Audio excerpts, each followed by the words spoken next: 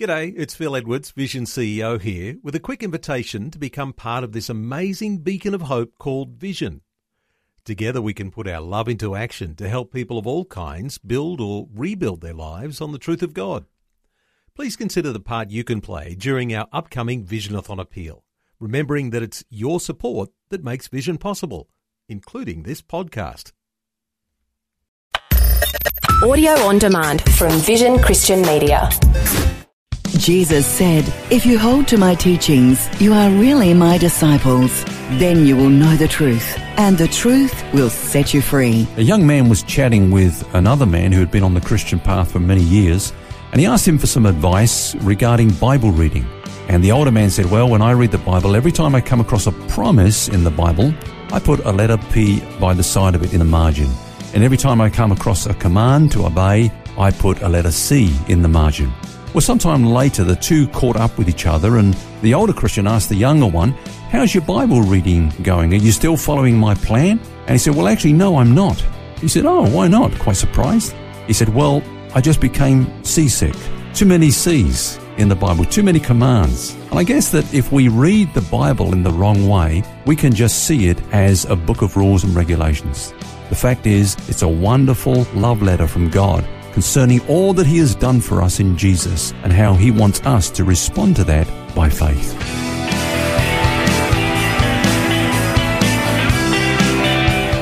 This is Set Free with Ken Legg. Now, I love that little story that you just told. I confess that sometimes I get a little seasick in my Christian life at times. I guess that demonstrates that we can read the Bible in the wrong way and see it just as some, great long list of rules, do's, don'ts, and just get exhausted with the whole thing. I think you're absolutely right, Phil. We need to understand in the context of covenants that faith is the counterpart of grace. Now, I go back to this thing of, the people that were under the old covenant, it was a covenant of law. The response that God wanted from them was works, the works of the law. Now, under the new covenant, it's the finished work of Jesus. That's grace. God has given to us everything in Christ. The response that He wants from us is faith, to believe in that. So grace and faith go hand in hand. They're partners, if you like, or associates. Faith is the counterpart or the complement to grace. It is by grace through faith. Grace is on God's side. Faith is on our side. So grace is what He has done, and faith is, now you might think I'm going to say what we do. Then if I say that, it becomes a work. Faith is not what we do. It's rather how we receive what He has done. You say that again, grace? Grace is what He has done, and faith is how we receive what He has done. Okay. It's the way that we receive that, because we're basically works-oriented, and that's the question we always ask is, well, what's my part? What have I got to do?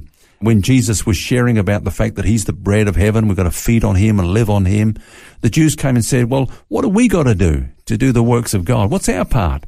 And Jesus said, these are the works of God, that you believe on Him whom He sent. So these two belong together and cannot be separated.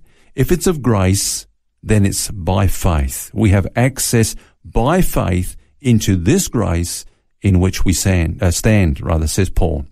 As we have received Christ, how did we receive Him? By faith. So let us continue to walk in Him. How do we walk in Him? By faith. We began in faith. We continue in faith. Now, faith doesn't mean that if we just believe in God, then everything's going to go well. Faith is what we need when things go well. It's what we need also during those difficult times, that God's grace is going to be sufficient for us in those times of trial and testing. There's that passage in Hebrews 11, and we've already talked about it this week, Phil. And in that passage, we see that there were many saints of God who saw some wonderful victories and deliverances and miracles because of their faith in God, responding to what God said He would do for them.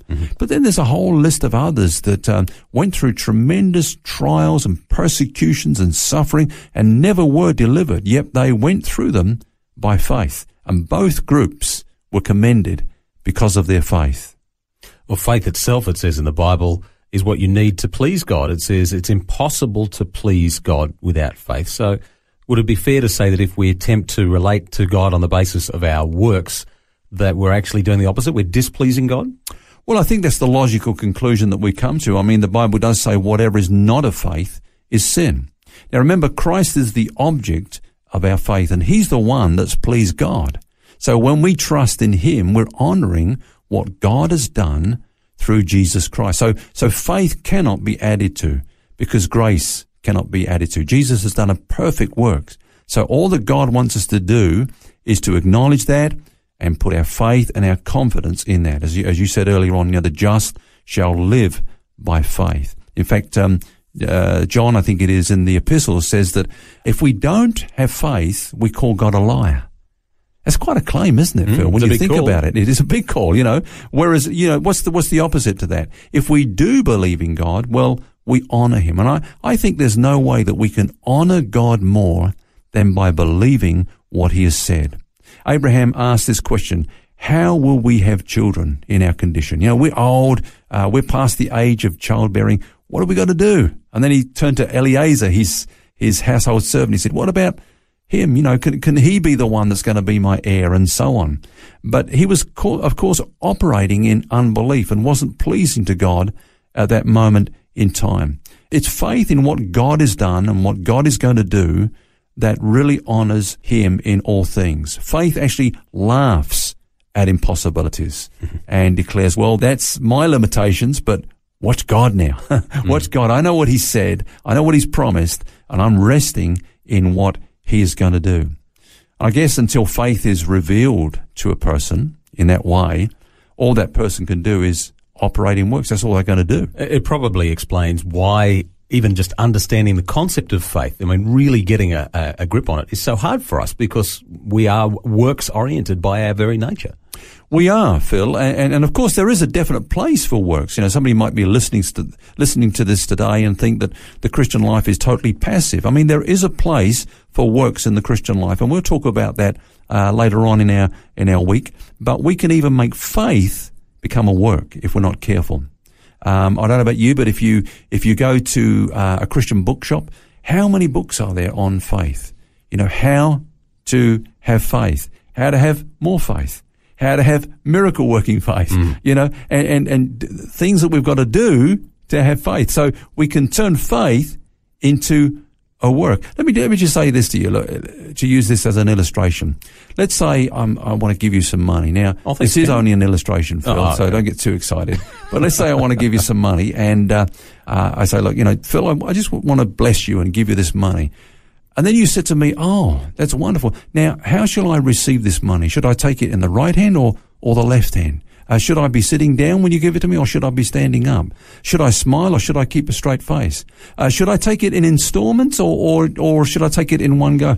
I'd look at you a little bit sort of weird, thinking, what is wrong with you? I just want to give you some money. Would you take it? And it's like that with faith. God wants to bless us, and he just says, receive it. That's all the faith is. But even in the case of money, sometimes we, as appealing as that might be, for various reasons, we actually might not extend our hand out and receive it. We might hold back and say, I want to save face, or I'm too proud, or whatever it might be. But God is willingly wanting to give us that, in this case, faith. Yeah. And we just need to reach out and take hold of it. That's right. And we've got to ask ourselves why it is that we're reluctant. And I do think it comes back to that thing of, what do I have to do now? I'm going to get this incredible blessing from God. What do I have to do to qualify? How am I going to be good enough to receive this and to do it in the right way, And so the focus becomes on us ourselves, and I think that's when you know that you're not walking in faith. When the focus is on us, then it's become a work. But when the focus is upon God and upon what he has done, upon what he has promised he's going to do in our lives, then it's faith. And just to recap, grace and faith go hand in hand. They can't be separated. If we go back to that story a couple of days ago about the guy who put his complete weight and trust in the hammock. Yeah. And that's the same sort of picture, isn't it? Yeah, and also if we can just remind our listeners of another thing we said a few days ago, which is that the strength of our faith is determined by the strength of the object we're putting that faith in. And we can't have a greater object, if I can use that word, than our Lord Jesus Christ and what he has done for us on the cross, what he provided for us. We can put our total trust and confidence in that.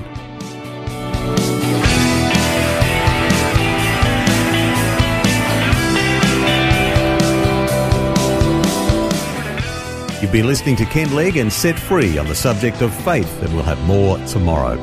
Until then, remember, you don't have to carry that baggage because God wants you to be set free. For books, DVDs, small group studies and other resources from Ken Legg and details about Ken's ministry, visit the Vision Christian Store at vision.org.au. That's vision.org.au. This program is a production of Vision Christian Media. To find out more about us, see vision.org.au.